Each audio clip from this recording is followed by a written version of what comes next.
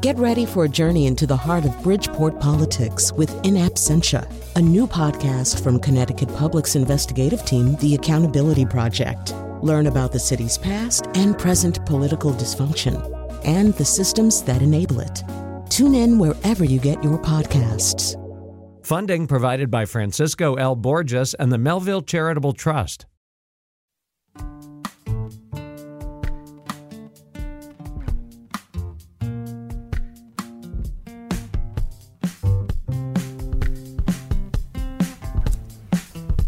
This is Where We Live on Connecticut Public Radio. I'm Lucy Nalpathanchel, broadcasting remotely.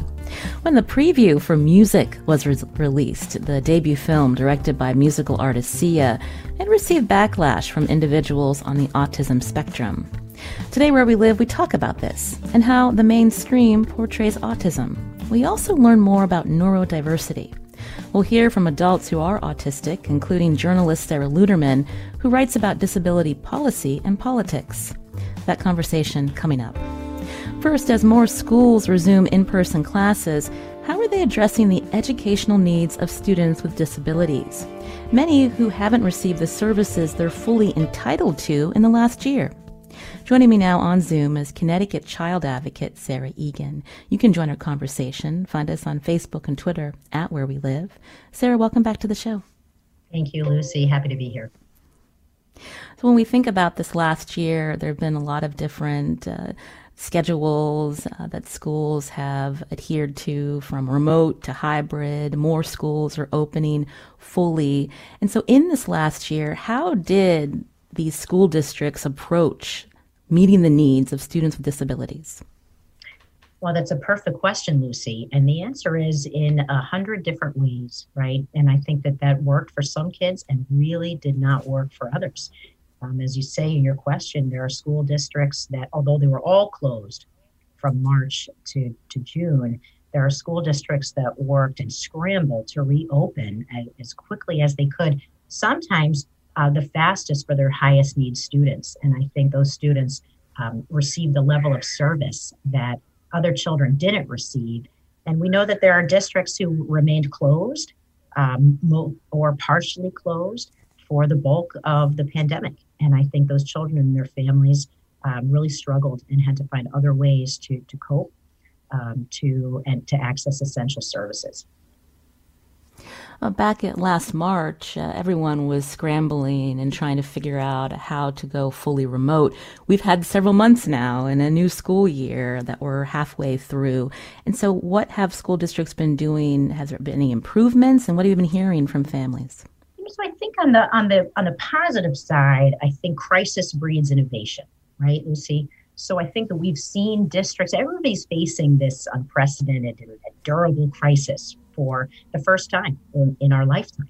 And I think there are districts that worked with outside experts, harnessed their internal innovation, and created new opportunities for kids with disabilities. And I think there are districts that really struggled with that.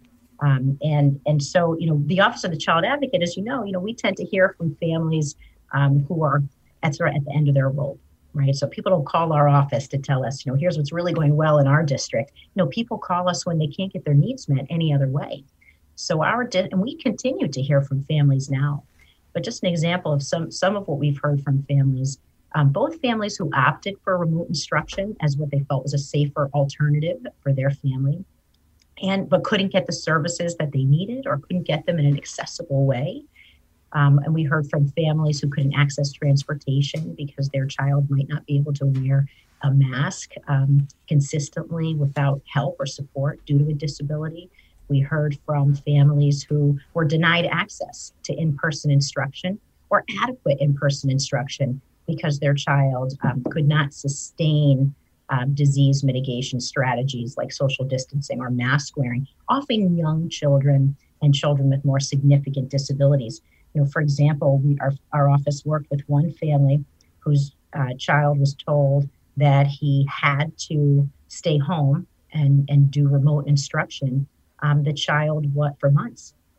And the child was not only in kindergarten, but the child was also legally blind and had autism. right? So our office worked with that family to reconnect them with appropriate and safely delivered in-person services. I do think that a lot of districts have found a way forward with that and have worked to accommodate children with disabilities. There are a lot of districts who reopened, even in the hybrid model, that allowed children who had the most significant need to come back full time.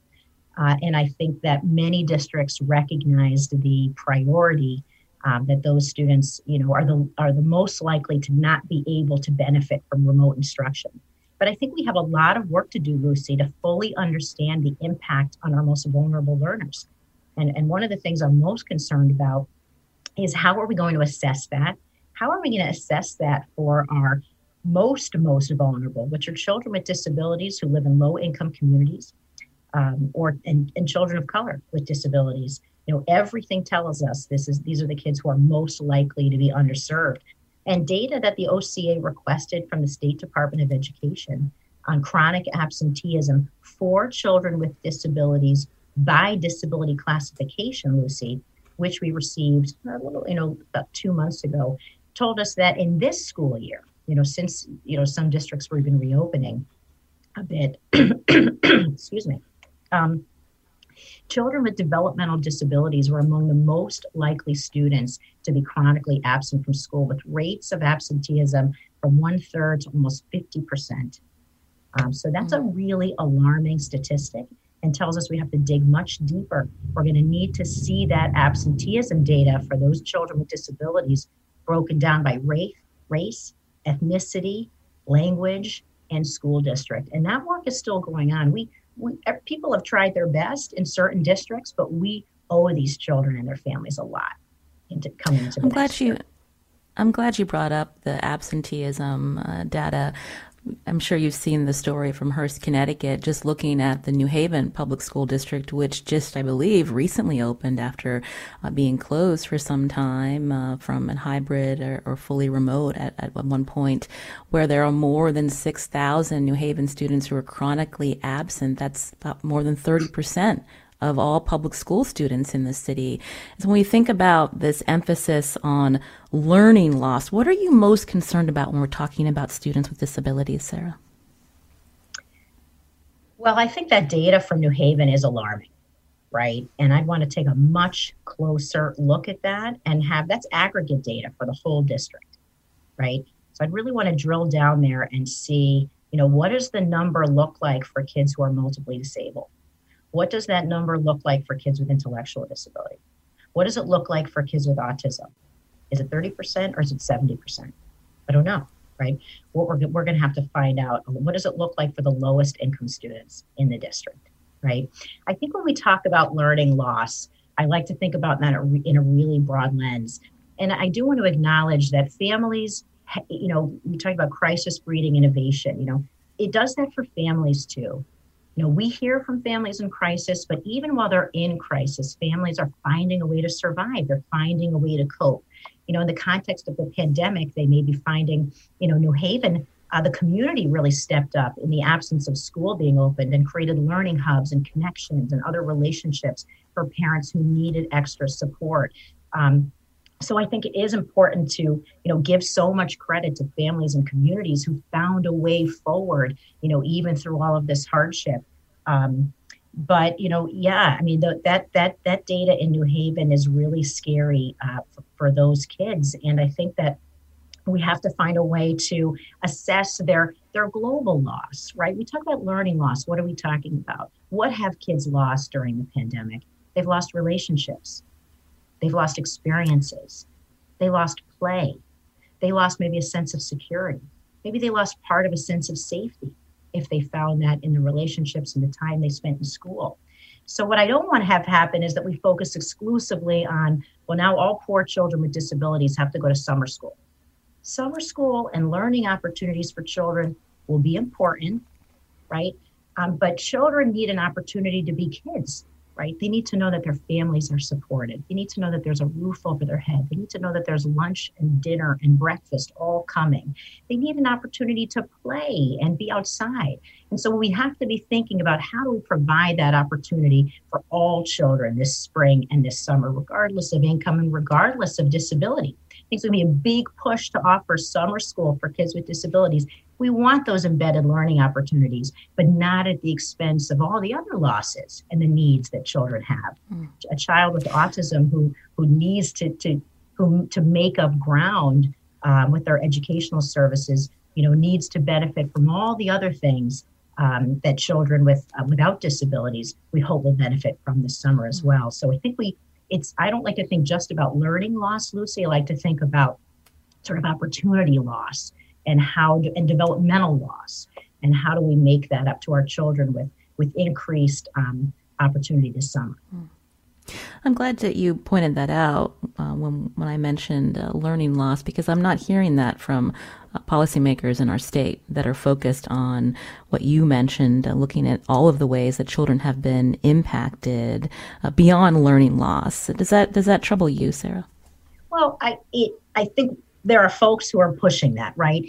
There's a really good bill in the Education Committee about sort of compensatory services for kids. And I think there are a number of folks who testified on that bill a few weeks ago, talking about the holistic needs of our children, right? But I don't mean to be glib about it, but I don't want a situation where poor children get worksheets all summer and, children who are more advantaged go to camp, right? And they swim and go to the Boys and Girls Club, et cetera, right? We want to make sure that all of our kids are getting those opportunities, regardless of where they live and regardless of income. And how do we use those federal stimulus dollars and hopefully supporting matching state dollars to give districts the opportunity to help provide that and work with their towns and work with their community-based agencies to provide a whole child approach to reintegration and support and an opportunity for our kids. One population I just wanted to raise today, Lucy, that I don't know has gotten enough attention, and then I'll tell you something I'm really worried about, are our littlest kids, right? Kids who at 12, 18 months, their parents may have said, geez, I'm not sure they're developing okay, right? I'm not sure, I'm scared, right? Normally, those children might be evaluated by birth to 3 and receive a certain level of service if they qualify, sometimes very intensive services. Well, think about all that happening in the context of a global pandemic, right? Where most services across the board are delivered remotely, including for our littlest ones, our infants and our toddlers. And then think about how more than a year has gone by, and those children and their families may now be transitioning to public school for the first time, also in the context of a pandemic, and maybe not having received the intensive level of support and service and case management and education and hope and information that they might normally have received, or the level that they would have received it without a global pandemic, right? And we have well-documented terrible inequities in this state and how we deliver early childhood education and special education, again, depending on where a child lives and how high or low income their community is. So I want to take a big red pen and draw a big circle around our 2, 3, and 4-year-olds and say to state policymakers, what are we going to do to support these children and families in the most important developmental window of their life to make sure they get on the right trajectory going forward? Being a parent of a child with disabilities is a beginning of a whole new journey. And families rely on those early intervention and early education staff and opportunities to create a foundation for the family and for the child that will last for throughout their school experience. And I want to make sure that these kids do not fall through the cracks as they enter public school. You're hearing Sarah Egan, who's Connecticut's child advocate, as we talk more about all of this attention on schools fully reopening, but how are the needs of children with disabilities and their families being met by these school districts? When we think about children who haven't been in school, are you worried about children not being diagnosed? Disabilities are being missed, Sarah? I think we have to assume that, Lucy, right? I mean, the global pandemic has been, as many folks have said, it has been a natural disaster, for children. That's what it is, right? And as I said, there we see family strengths and the things that they struggle with throughout this, protracted crisis. So I give families so much credit. I give the people that help them so much credit. But yes, I think we have to assume that there's tremendous loss in the ways that you're talking about, Lucy, and particularly again for children of color, families of color, low-income families. There's a big report, national report that came out yesterday, I believe, from the Center for Civil Rights Remedies, and this is what they're talking about: the impact of the pandemic on students with disabilities, particularly children of color. The gross inequities for those students that have been exacerbated, and the remedies that we need: attention, accountability, more federal dollars, and targeted use of those dollars to support, our highest need and most vulnerable and underserved children. So that's a focus of the Office of the Child Advocate going forward. Even acknowledging, the strengths and innovation that various school districts and community providers have brought to these families. We have to honor our commitment to equity and opportunity for all children. You brought up federal stimulus dollars. How much has been allocated to communities to help children with disabilities? Sarah, what do we know? Well, we know there's a lot of money coming into the state, which creates enormous opportunity, but hundreds of millions of dollars in some of our districts. Now, it comes with a sort of spend it or lose it within X period of time. That's going to create tremendous challenge. The federal government has issued priorities, compensatory recovery education, vulnerable populations. So while IDEA, which is the federal law governing special education for kids with disabilities, has never, ever been adequately funded, not even close, by our federal government, there is an opportunity now to think about how to use the federal dollars to strategically support kids with the most level of need, trauma, other mental health treatment needs, more profound disabilities.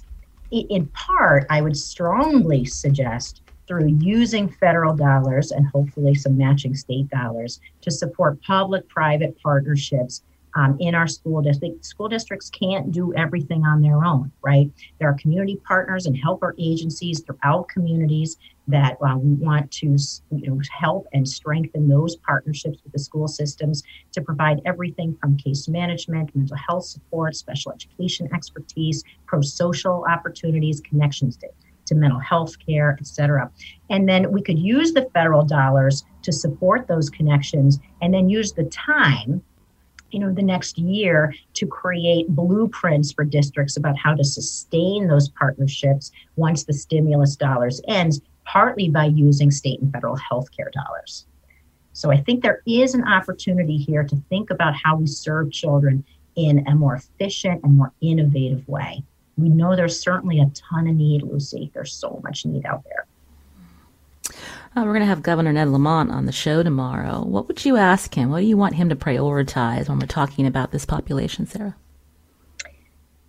Well, I think the governor, talk about bandwidth. The governor has done a great job in steering the ship on this public health crisis. I think there's no question about that. And we know that Connecticut is one of the leaders in the country in the rate at which we're vaccinating people, which really matters to people with disabilities, right? In terms of how they access services, schools reopening, childcare reopening, community support services reopening. I think that's really important. I think it's critical that the governor's cabinet keep or have a specific strategy for identifying and supporting the most vulnerable people in our communities, including children with disabilities, and making sure that the governor's cabinet has strong relationships with community agencies and entities and advocacy organizations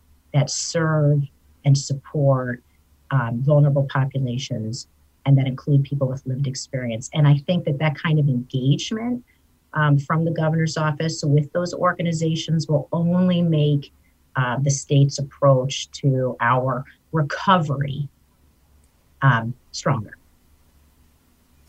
You're hearing Sarah Egan again, child advocate for the state of Connecticut. Sarah, thank you for coming on. Well, we'd love to have you back. I know there's a lot of important issues related to children and their families that we haven't even discussed, so we'd love to have you back soon. Lucy, thanks so much for having me. I'll be excited to listen to the rest of the program. Take care. This is Where We Live on Connecticut Public Radio. I'm Lucy Nalpathanchel. Coming up, we shift gears and we talk to two adults who are autistic about how the mainstream portrays people on the spectrum. Are you part of the autistic community in Connecticut? You can join us too, 888-720-9677, or find us on Facebook and Twitter at Where We Live.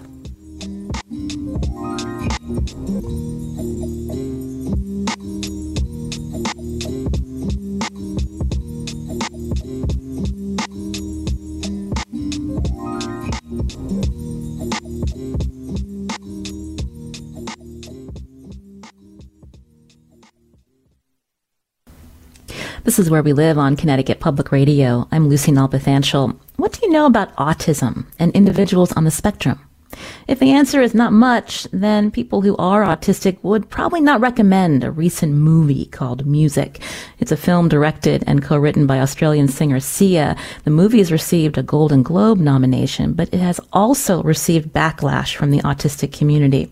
Before we get into the controversy, we wanted to talk about autism with people who are autistic. Joining us now on Zoom, Sarah Luderman, a freelance journalist covering disability policy, politics, and culture. Sarah, welcome to the show. Hey, thank you for having me. Also with us is Charlie Hancock. She's a student at Oxford University and news editor of Oxford's independent student newspaper. She wrote an essay about Sia's film. Charlie, welcome to the show. Thank you for having me on. You can also join our conversation, 888-720-9677, or find us on Facebook and Twitter at Where We Live. Charlie, I'll start with you. When were you first diagnosed? I was diagnosed when I was 14 after a period of extended distress, I'll call it.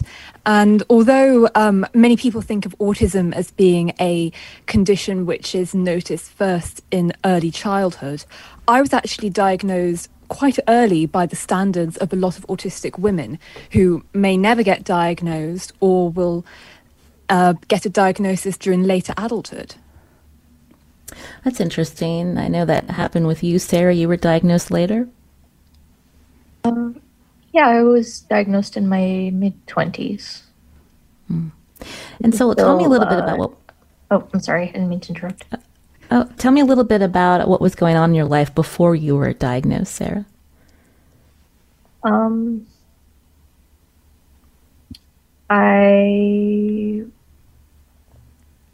sorry, I don't understand the question.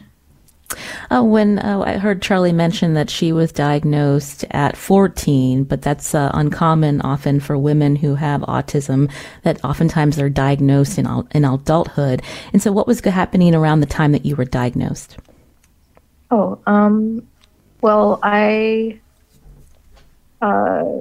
was having a little bit of difficulty transitioning to adulthood. I did pretty well in school. I had some social problems, but my academics were fine. I went to college. I went straight into grad school. And then when it came time to try to get a job, then things kind of took a nosedive. I think my coping skills sort of got outpaced by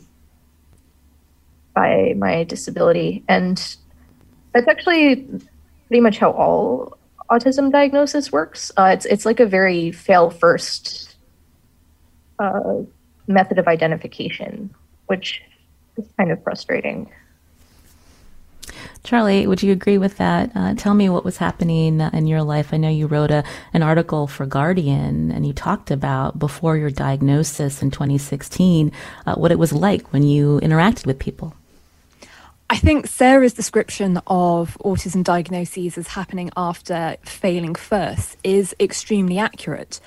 I could never instinctively understand social norms the same way that neurotypical people could. But I'm a good learner. I was always a good student. I could intellectually understand what was going on. I taught myself what particular tones of voice or gestures would mean. And for a long time, that was okay. But then as I started to become a teenager and all the people around me, their interactions suddenly became a good deal more complex. They became a lot more nuanced. And I couldn't catch up with that. And also at this time, because I was spending so much effort trying to catch up with them, I was spending less energy dealing with sensory input. So I have hypersensitive hearing. I'm sometimes very sensitive to certain textures. So I found myself unable to do any work in lessons. I was struggling socially. I was being very badly bullied. And academics were my life. They still are to quite a significant extent. So to find myself struggling at school and wondering what was going on with me, am I becoming depressed? Am I becoming anxious? Is there something wrong with my brain that I didn't know about? That was very, very distressing. And then I started to do some research, and I came across autism, and the diagnostic criteria seemed to fit me to a T. But when I'd go to pediatricians or school counselors to say, hey, I think I'm autistic, can I please get a diagnosis if this would really help me? They often told me that I couldn't be autistic because I'm very verbal, I'm very good at talking, because I'm interested in other people. I had a school counsellor tell me that if I was autistic, I wouldn't want to have friends or be interested in the people around me. But then when I finally saw an autism specialist, I had about 4 or 5 sessions with them in order to get the diagnosis. After the first session, she told me that I fulfilled all the criteria and that I was going to get a diagnosis. And how did you feel after that diagnosis? That I had an explanation for why I'd always felt different, but also I felt affirmed in the knowledge that there wasn't anything wrong with me. I'm just different, and that's okay. And that once I had that knowledge, I could start to find coping mechanisms which could help me, and that also find a wider community of autistic people with whom I could relate. Sarah, when we talk about autism, people have very many interpretations of autism. And when we think about autism being a spectrum disorder, can you explain that for our listeners more?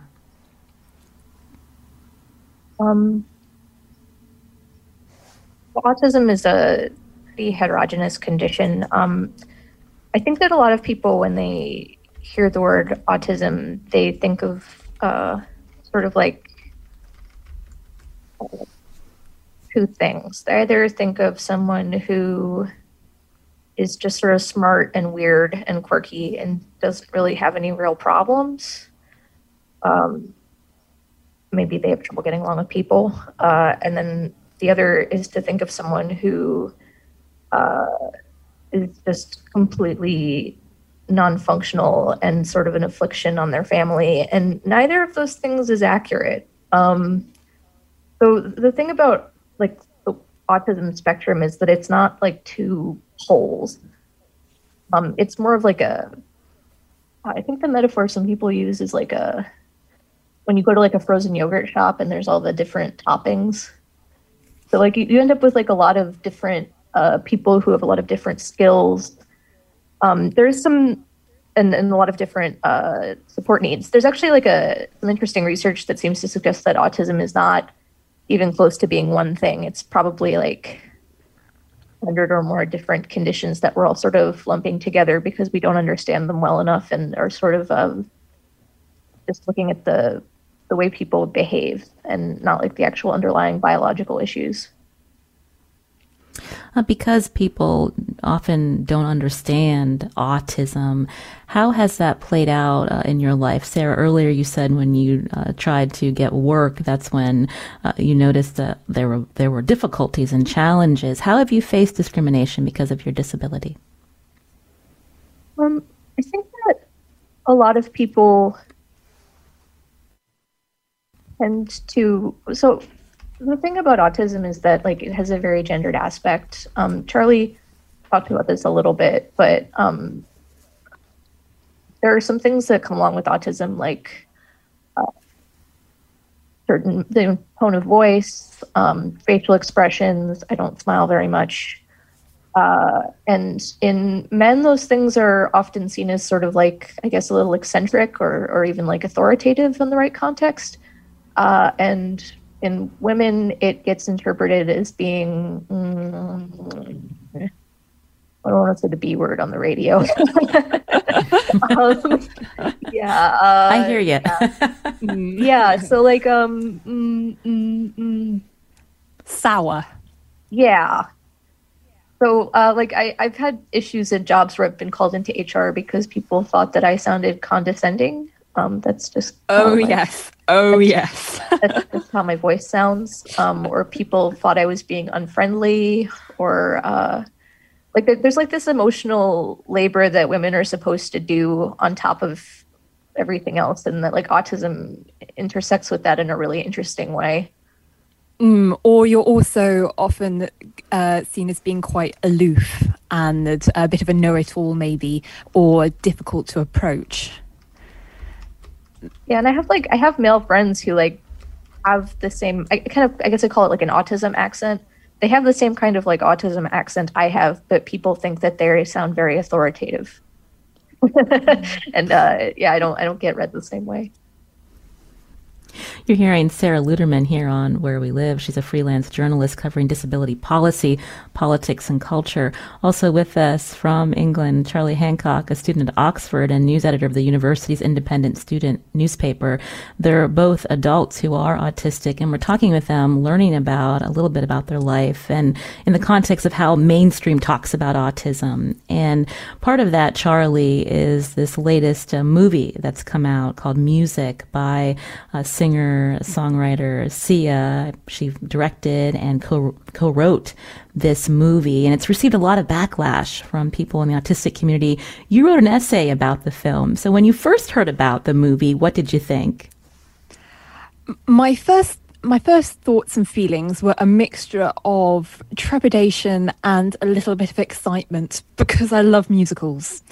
And I think that a lot of the parts of production that are inherent in musicals would be a great way to actually describe what it is like to be autistic.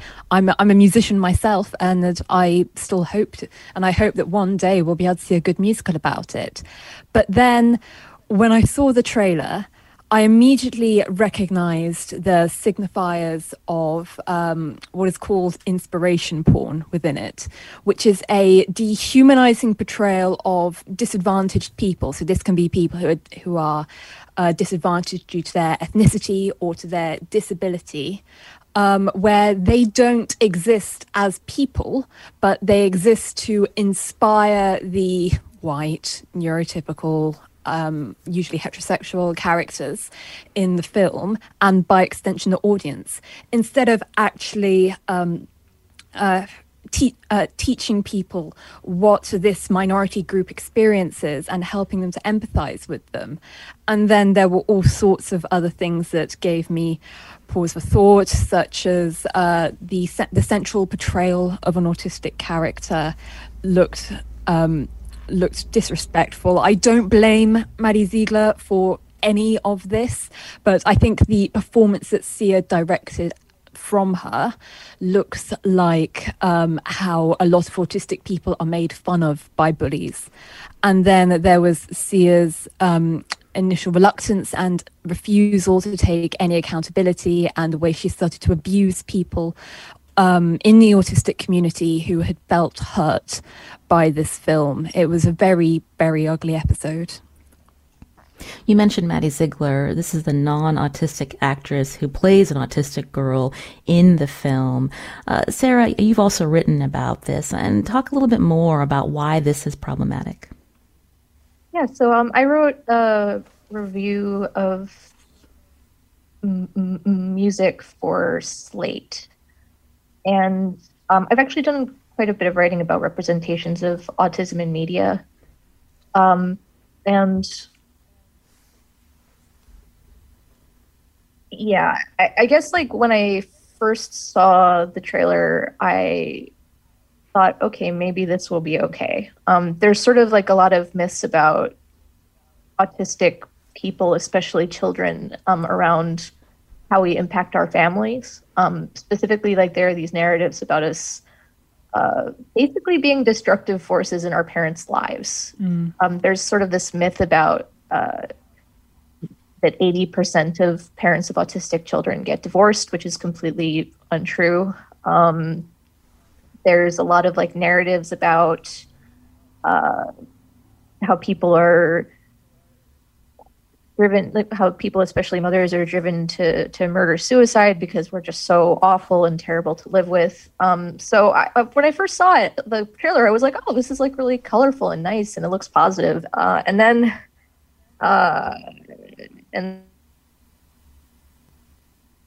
I started watching Sia talk about it. And she described it as Rain Man the musical, but with girls, which is how I would describe it if I was making fun of it. But she just seemed like completely sincerely seemed to think that this was a good thing. Rain Man came out in 1988, and it was either Siskel or Ebert, I forget which one, but they started their review of Rain Man with, is it possible to have a relationship with an autistic person? Is it possible to have a relationship with a cat?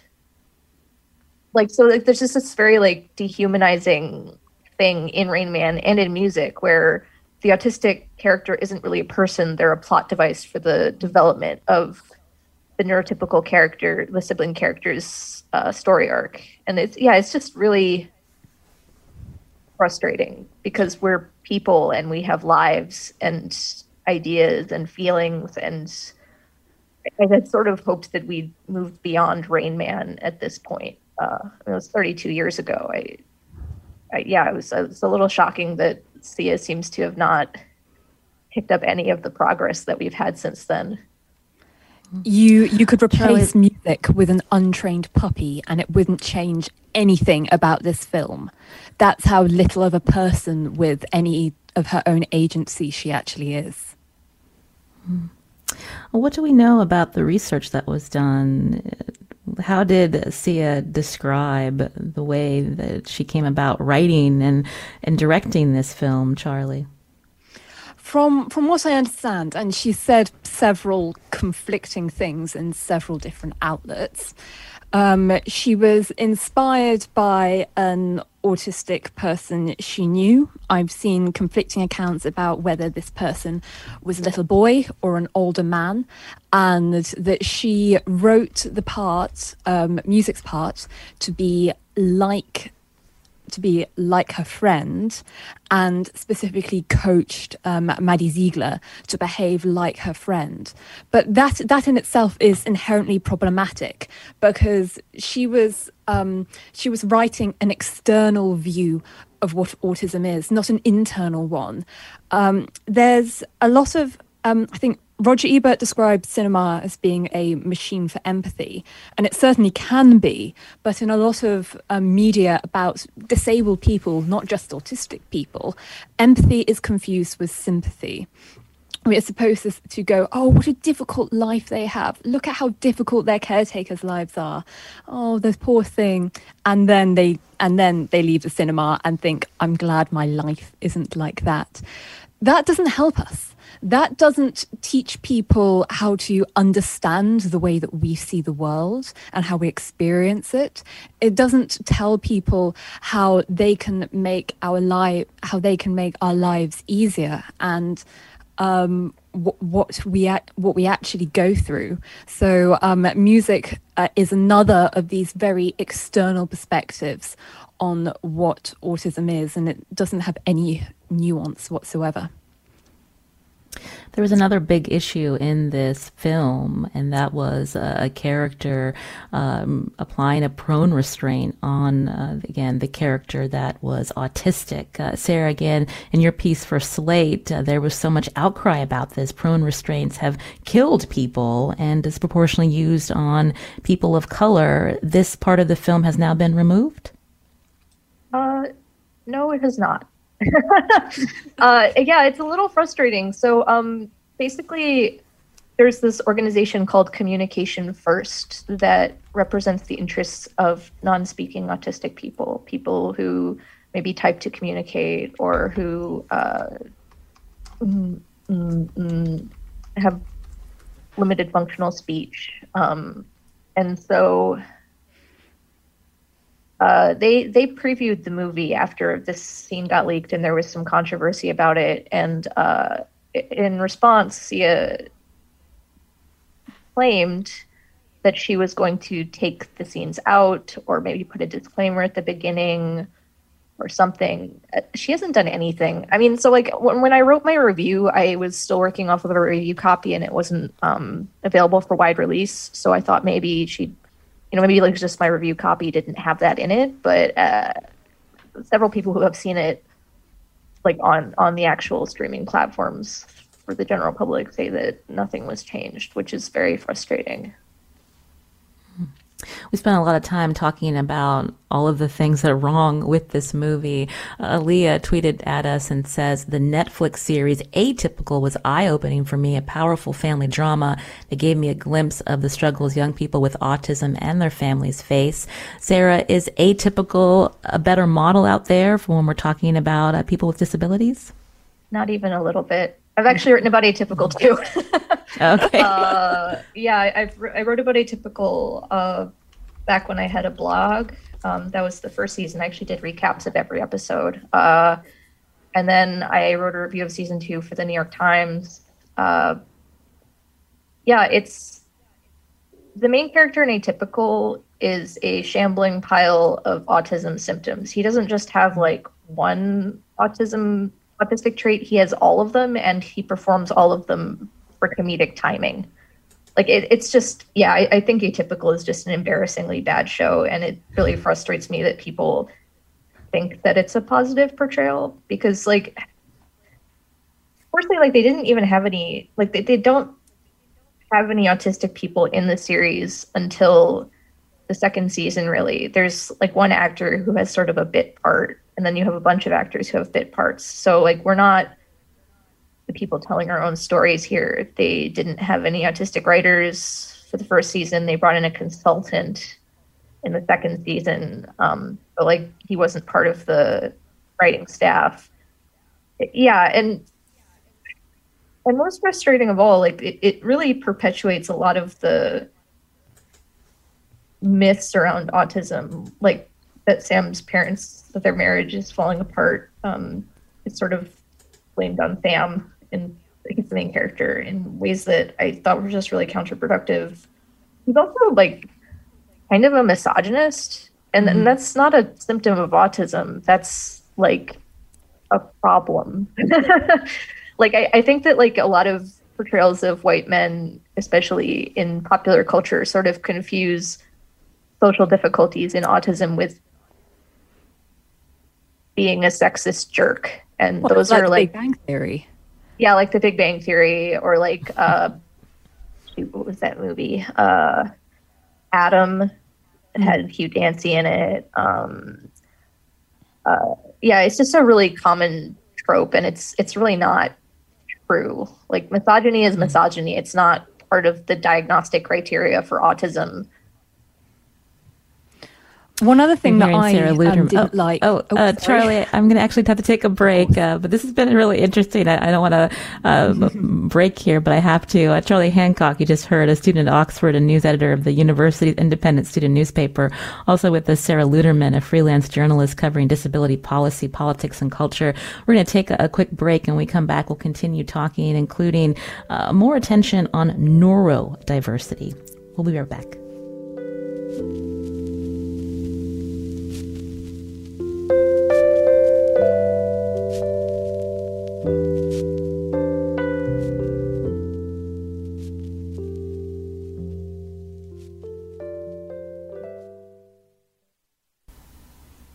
This is Where We Live on Connecticut Public Radio. I'm Lucy Nalpathanchel. This programming note, Connecticut Governor Ned Lamont will be with us tomorrow to answer all of your questions. We hope you join us. Now, today we've been talking about autism and the way it's portrayed in the mainstream, including this new movie, Music, by a singer in her debut film, Sia. My guests are Sarah Luderman, a freelance journalist covering disability policy, politics, and culture, and Charlie Hancock, a student at Oxford studying human sciences, and she's news editor of the Oxford's independent student newspaper there. Charlie, obviously there's a lot of room for improvement with the way movies and series talk about people with autism. Obviously, having more autistic actors and actresses involved would help. But I'm wondering if you could talk a little bit more about what you want neurotypical or non-autistic individuals to understand about what is called neurodiversity. Neurodiversity is the concept that there are people with all kinds of different brains and thus different ways of seeing the world, and that they are as valuable as each other's. A lot of the times when there's discourse surrounding autistic people, autistic brains are seen as inferior in some ways, or in cases of autistic savants as being so superior in some ways that we might as well be a different species, which is actually very dehumanizing. The neurodiversity movement, one of the things that we're seeking is for people to understand that there's no such thing as a normal. There's no such thing as a right way of looking at or experiencing the world. We all have different brains and we all have a different way of experiencing the world. Some of us just have more different brains and ways of experiencing the world than others, and that we are different, but that we are not less than anybody else, and we are not so different that we can't be empathized with. Sarah, we just have about 3 minutes to go, but I wanted to hear your perspective on neurodiversity and how neurotypical individuals can learn more about this. I think on top of the conceptual issue that Charlie's talking about, I think that neurodiversity is also a branch of the disability rights movement. And